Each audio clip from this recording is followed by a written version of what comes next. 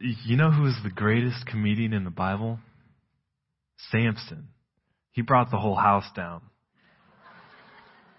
He told me this joke. I found this joke. He said it himself. He said, on the ark, the cows gave Noah milk. Well, what did the ducks give Noah?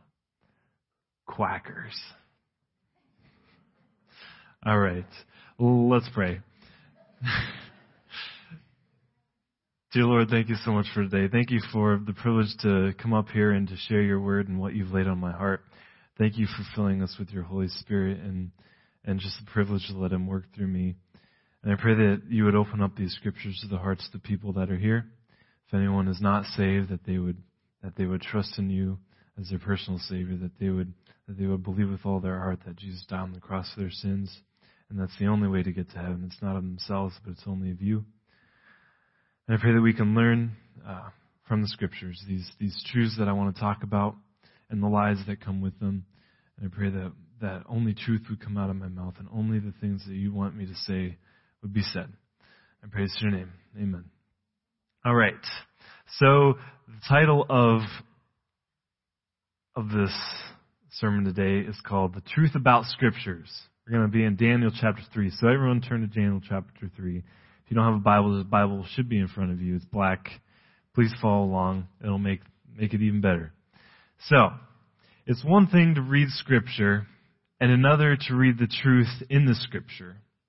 We live in a world where people take parts of Scripture and make little memes and post them on Twitter or Instagram or put them on T-shirts saying if you just trust in God, $100 bills are going to fall from the sky. Without any regard to context and truth behind the situations that brought about these words and philosophies, the Word of God is thrown around for anyone to come up with their own idea about what it means. So today we're going to look at 4 truths found in Daniel chapter 3.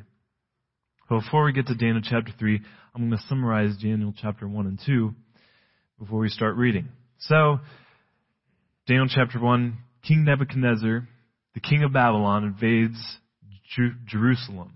He takes some of the young Judean nobles, some of which are Daniel and his companions Hananiah, Mishael, and Azariah. They're given the Babylonian names Belteshazzar, Shadrach, Meshach, and Abednego. They become the king's wise men. But when Nebuchadnezzar has a dream no one else can answer, he sentences them all to death. But when Daniel hears of this, he asks to delay their execution so he can ask God for an answer. God gives Daniel an explanation of the dream. The king dreams of a large statue made of 4 metals being destroyed by a rock that then turns into a mountain. This represents the kingdoms that will be crushed by gods. There's a head of gold. That head of gold represents Babylon, King Nebuchadnezzar's kingdom. And then it goes down to other metals that represent other nations. So when Daniel reveals this to him, he's amazed. He promotes Daniel to ruler over all the provinces of Babylon. Daniel then petitions the king, and he set Shadrach, Meshach, and Abednego over the affairs of the province of Babylon, while Daniel sat at the gate of the king, which brings us to Daniel chapter 3. Daniel chapter 3, please read along with me. I'm going to read verse 1 through 7. Nebuchadnezzar, the king, made an image of gold, whose height was 60 cubits and its width 6 cubits. He set it up in the plain of Dura, in the province of Babylon. And King Nebuchadnezzar sent word to gather together the satraps, the administrators, the governors, the counselors, the treasurers, the judges, the magistrates, and all the officials of the provinces to come to the dedication of the image which King Nebuchadnezzar had set up. So the satraps, the administrators, the governors, the counselors, the treasurers, the judges, the magistrates, and all the officials of the province gathered together for the dedication of the image that King Nebuchadnezzar had set up. And they stood before the image that Nebuchadnezzar had set up. Then a herald cried aloud, "To you it is commanded, O peoples, nations, and languages, that at the time you hear the sound of the horn, flute, harp, lyre, and psaltery and symphony, with all kinds of music, you shall fall down and worship the gold image that King Nebuchadnezzar has set up. And whoever does not fall down and worship shall be cast immediately into the midst of a burning fiery furnace. So at the time when all the people heard the sound of the horn, flute, harp, and lyre in symphony with all kinds of music, all the peoples, nations, and languages fell down and worshipped the gold image which King Nebuchadnezzar had set up. So let's pause there. King Nebuchadnezzar, king of the Babylonians, he makes a big gold statue in the plain of Dura. We're not sure exactly where the plain of Dura is. There is a place over there in the Middle East called the plain of Dura. We're not sure if that's the same place, but the name seems to imply a great open area where large numbers could convene for the homage which the king had demanded his people to give. Notice how the text repeats who was invited. It's making a big deal about it. The satraps, the administrators, the governors, the counselors, the treasurers, the judges, the magistrates, and all the officials of the provinces gathered together for this dedication. So anyone who is anyone had to be there. It's making a big deal about this. Finally, once everyone was there, King Nebuchadnezzar gives them a choice. Worship the image I have made, or die. As if there's a real decision. Which brings us to our first truth. Truth number 1. Decisions to remain faithful to God are always life and death. Now you might be thinking, Josh, you need to lighten up a little bit. Life and death? Every one? I'm not talking about decisions that we make to what to wear in the morning or whether to eat Raisin Bran Crunch or Cheerios for breakfast. I'm talking about the decision between what is right and what is wrong. It's always a life and death decision. For example, when Adam and Eve in the garden, it was between obeying God or eating a fruit that God said would kill you. We know how that turned out. They didn't die right then and there, but now we live in a fallen world where death and disease is a part of life. Before, it wasn't.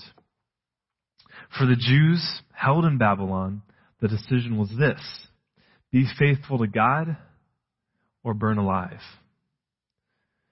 For Christians today, however, it's not any different. We either obey what God has told us and follow in His footsteps of Jesus and His apostles, or conform to the world, which is the way to death. Jesus said, I am the way, I am the truth, and I am the life. So anything contrary to the nature and character of Christ is sin. It's death.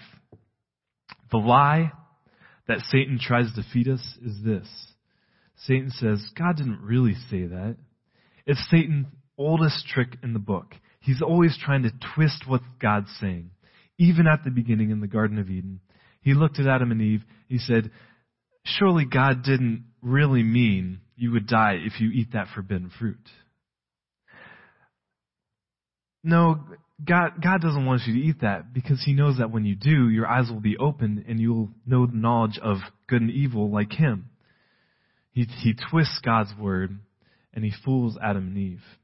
And today, Satan's tactics haven't changed.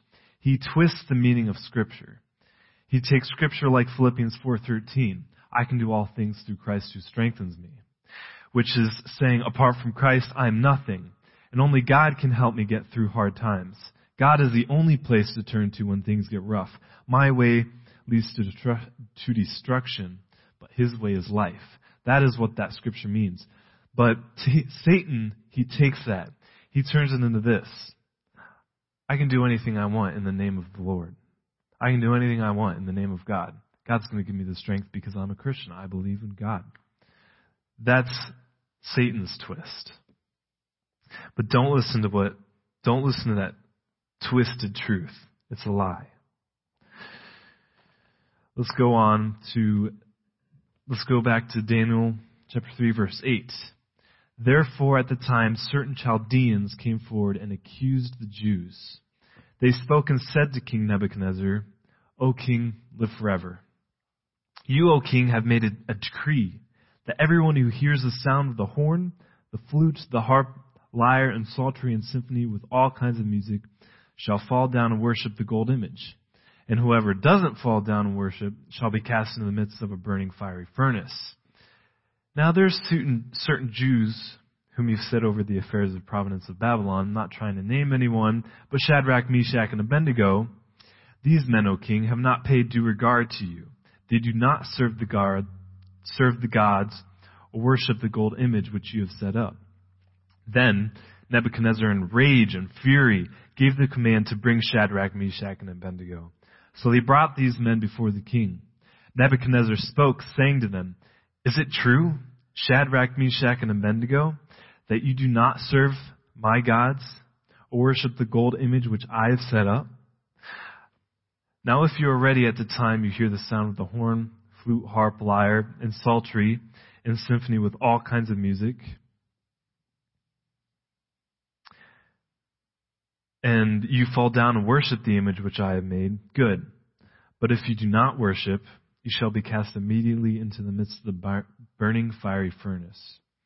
And get what he says. He says, And who is the God who will deliver you from my hands?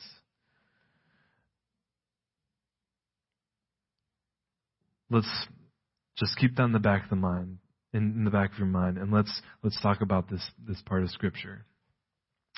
King Nebuchadnezzar, he wasn't a fool. He may have already forgotten that the God of Daniel, Shadrach, Meshach, and Abednego was the one who interpreted his dream that haunted him. But he wasn't naive. He made them prove with actions who their worship, their service belonged to. This isn't the first time King Nebuchadnezzar did this. In chapter 2, verse 5 and 6 and 9, let's look at that. 5, 6, and 9. He said, the king answered and said to the Chaldeans, My decision is firm. If you do not make known the dream to me and its interpretation, you shall be cut in pieces, and your houses shall be made an ash heap. However, if you tell the dream and its interpretation, you shall receive from me the gift, the rewards, and great honor. Therefore, tell me the dream and its interpretation. In verse 9, he says, If you do not make known the dream to me, there is only one decree for you. You have agreed to speak lying and corrupt words before me till the time has changed. Therefore, tell me the dream, and I shall know that you can give me its interpretation. He knows, in chapter 9, he knows that they have agreed to speak lying and corrupt words to him. If King Nebuchadnezzar told these men his dream, he knew they would just come up with whatever they wanted so they could spare their lives. They could save themselves. So he said, No, I'm not going to tell you the dream. You have to tell me what my dream was and give me the interpretation, because I know you're going to lie to me if I just give you the dream. So obviously no one could do it.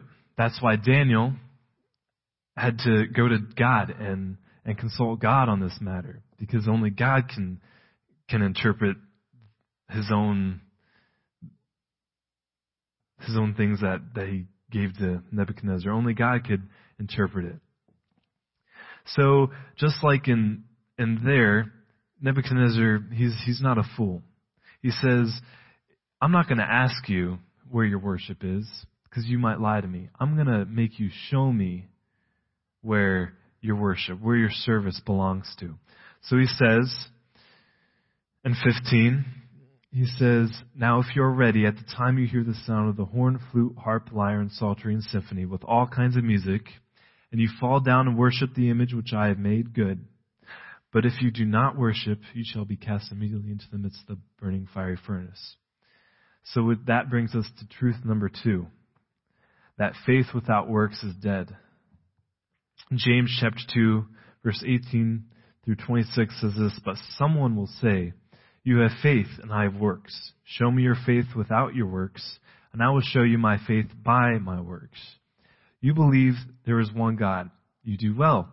Even the demons believe and tremble. But do you want to know, O foolish man, that faith without works is dead? Was not Abraham our father justified by works when he offered Isaac his son on the altar? Do you see that faith was working together with his works, and by And by works faith was made perfect.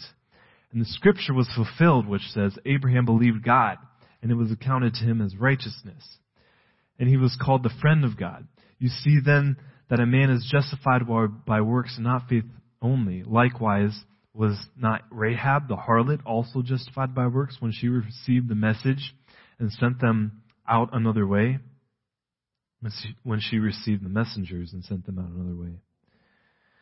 For as the body without the spirit is dead, so faith without works is dead also.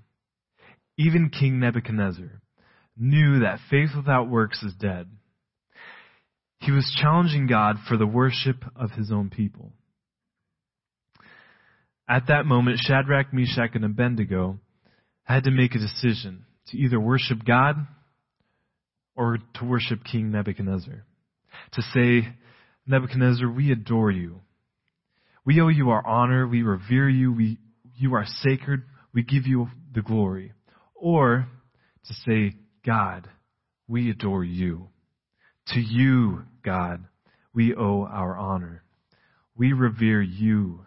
You are the sacred one, O God, and to you alone belongs all the glory. And that brings us to verse 15. What God will be able to rescue you from my hand? What God can protect you from me? King Nebuchadnezzar challenges God. Now, if I was in their shoes, I wouldn't have responded the way they did. What God can protect you from me? Excuse me, let me tell you something about my God, the Alpha and the Omega, the beginning and the end, Abba Father, Ancient of Days, the author of life, chief cornerstone, the consuming fire. He is the Creator God. He is the Deliverer, the mighty God, the Most High, everlasting, house of defense, Jehovah, Judge of the earth, King of kings and Lord of lords, Lion of Judah, Majesty on high. Rock of my strength, God of mercy, God of life, God of knowledge, God of the living, the God that cannot lie. He is my hope. He is my help. He is my light. He is my love, my refuge, my redeemer. He is my rock. He is the great I am. That is who will deliver me from your hand.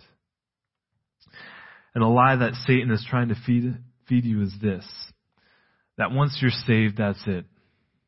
Your life doesn't need to change. Just come to church on Sunday and you're good. Then the rest of your week is yours. No. For as the body without the spirit is dead, so faith without works is dead also. Let's look at verse 16 through 18. Shadrach, Meshach, and Abednego answered and said to the king, O Nebuchadnezzar, we have no need to answer you in this matter. If that is the case, our God whom we serve is able to deliver us from the burning fiery furnace, and he will deliver us from your hand, O king. But if not, let it be known to you, O king, that we do not serve your gods, nor will we worship the gold image which you have set up. But listen to the way they said this. He said, God is able. He will deliver, but if not. Which brings us to truth number 3. We must hold on to our hopes with open hands. Psalm 37:5 says, commit your ways to the Lord. Trust in him, and he shall bring it to pass. Our hope is in the Lord. Hope with all of your heart. But to survive the waves of disappointment, we must hold on to our hopes with open hands. You cannot have disappointment without hope.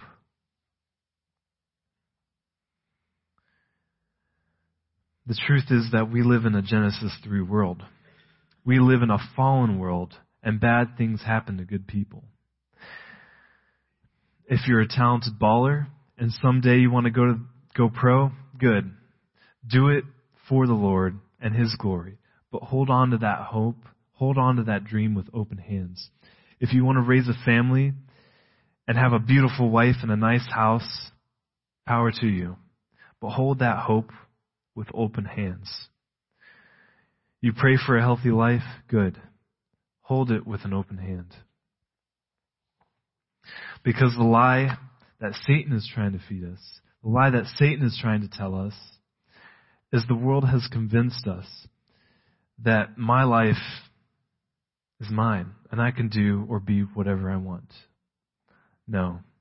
You were bought with a price, and you are called to a life like Christ. You are not called to an American life. You're not even called to an American Christian life. You are called to an apostolic life. 1 Corinthians 4:16 says, Paul is telling us, therefore I urge you, imitate me. Paul was hated. Imitate me. It's okay to be hated if you're hated for the right reasons. Our lives were bought out by God when His Son died on the cross. We're not all-knowing. God is. And He knows what's best for our lives. Daniel chapter 3, verse 19. Then Nebuchadnezzar was full of fury, and the expression on his face changed toward Shadrach, Meshach, and Abednego. He spoke and commanded that they heat the furnace 7 times more than it was usually heated. And he commanded certain mighty men of valor who were in his army to bind Shadrach, Meshach, and Abednego and cast them into the burning fiery furnace. Then these men were bound in their coats and their trousers, their turbans and their other garments, and were cast into the midst of the burning fiery furnace. Therefore, because the king's command was urgent, and the furnace exceedingly hot, the flame of the fire killed those men who took up Shadrach, Meshach, and Abednego. And these 3 men, Shadrach, Meshach, and Abednego, fell down bound into the midst of the burning fiery furnace. Then King Nebuchadnezzar was astonished. He rose in haste and spoke, saying to his counselors, Did we not cast 3 men bound into the midst of the fire? They answered and said to the king, True, O king. Look, he answered, I see 4 men loosed walking in the midst of the fire, and they are not hurt, and the form of the 4th is like the Son of God. Then Nebuchadnezzar went near the mouth of the burning fiery furnace and spoke, saying, Shadrach, Meshach, Abednego, servants of the Most High God, come out and come here. Then Shadrach, Meshach, and Abednego came from the midst of the fire. And the satraps, administrators, governors, and the king's counselors gathered together, and they saw these men on whose bodies the fire had no power. The hair of their head was not singed, nor were their garments affected, and the smell of fire was not on them. Nebuchadnezzar spoke, saying, Blessed be the God of Shadrach, Meshach, and Abednego, who has sent his angel and delivered and they have frustrated the king's word and yielded their bodies, that they should not serve nor worship any god except their own. Therefore, I make a decree that any people, nation, or language which speaks anything amiss against the God of Shadrach, Meshach, and Abednego shall be cut into pieces, and their houses shall be made an ash heap, because there is no other God who can deliver like this. Then the king promoted Shadrach, Meshach, and Abednego in the province of Babylon. So King Nebuchadnezzar was embarrassed. We see in verse 27 that the satraps, the administrators, the governors, and the kings, the counselors were gathered. He was embarrassed. How dare these 3 men challenge me in front of them? I have set these men over the provinces of Babylon, my kingdom, and this is how they repay me. He says, turn up the heat. It's time to see what their God is made of. He gets Hans and Franz to tie these guys up and make sure they cannot escape. They're not going to embarrass me again. They are going in that fire. Which brings us to truth number 4. That all who take a stand for God will go through fire. Your fire may be literal. It may be another form of martyrdom. It may be persecution. It may be financial. It may be God won't let you do the only thing you have ever dreamed of. Let me explain. King David in 1 Chronicles 28 says, King David rose to his feet and said, Hear me, my brethren and my people. I had it in my heart to build a house of rest for the ark of the covenant of the Lord and for the footstool of our God. And I even made preparations to build it. But God said to me, You shall not build a house for my name, because you have been a man of war and have shed blood. Now wait a minute. Who sent David into battle? God did. Think of the PTSD David must have had from the thousands of men that he killed at point-blank range at the end of a sword. And now, his heart's desire, he yearns to be in the presence of the Lord. The one thing he wants is to build a house of rest for God's ark. And God says, no, you're a man of war. You cannot build my temple of rest. John the Baptist, Matthew 11, he says, now it came to pass when Jesus finished commanding his 12 disciples that he departed from there to teach and to preach in their cities. And when John had heard in prison, John was in prison, about the works of Christ, he sent 2 of his disciples and said to him, are you the coming one, or do we look for another? Jesus answered and said to them, go and tell John the things which you hear and see. The blind see, and the lame walk. The lepers are cleansed, and the deaf hear. The dead are raised up, and the poor have the gospel preached to them. And blessed is he who is not offended because of me. This seems like good news. Jesus is the Messiah, but Jesus leaves out one part. See, Jesus quotes Isaiah right there. And John the Baptist, he knows his Bible. He was the one prophesied who would come before Jesus and make the way. John knows this. John suffered for Christ. He ate honey and locusts. What better man to be alongside Jesus during his ministry than John the Baptist? But that was not God's plan. See, Jesus leaves out an important part that Isaiah talked about in his prophecies. He never mentioned the part about the prisoners being set free. So here's what Jesus is saying to John. I am the coming one, but you're going to have to die in prison. Guys, Moses never made it to the promised land. John 16:33 says this, these things I have spoken to you, that in me you may have peace. In the world you will have tribulation, but be of good cheer, I have overcome the world. 2 Timothy 2:3, you therefore must endure hardship as a good soldier of Jesus Christ. Matthew 10:16, behold, I send you out as sheep in the midst of wolves. Therefore be wise as serpents and harmless as doves. Sheep in the midst of wolves. 2 Timothy 3:12 says, yes, and all who desire to live godly in Christ Jesus will suffer persecution. The lie is that if you trust God, He will give you what you want. But let's be honest with ourselves. No one wants to go through trials and hard times. No one wants to be persecuted. But the truth is, Christians will meet opposition. So I leave you with a warning that there is a point in which God will give you over to your lusts.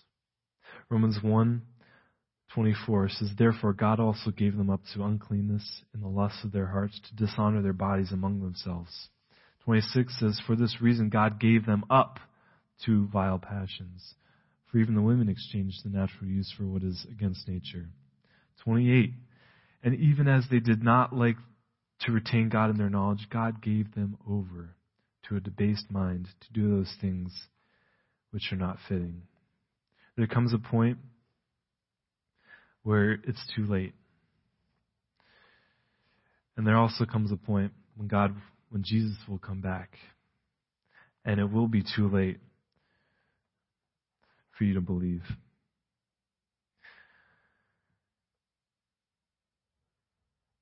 See, Jesus died on the cross for us. For what reason? So that we could spend eternity in heaven. But how does that work? God legally paid our fine. He shed His blood. His life was payment. It was our fine, and He paid it with His life. So what? So that we could live with Him in heaven for eternity. And if you don't believe that, there will be a time when Jesus comes back, the trumpets will sound, and it will be too late. And there will be a time when some people will be stuck in such sin, and they just keep doing it over and over again, and God will give them over to their debased mind. He will give them over to their lusts. And it will be too late.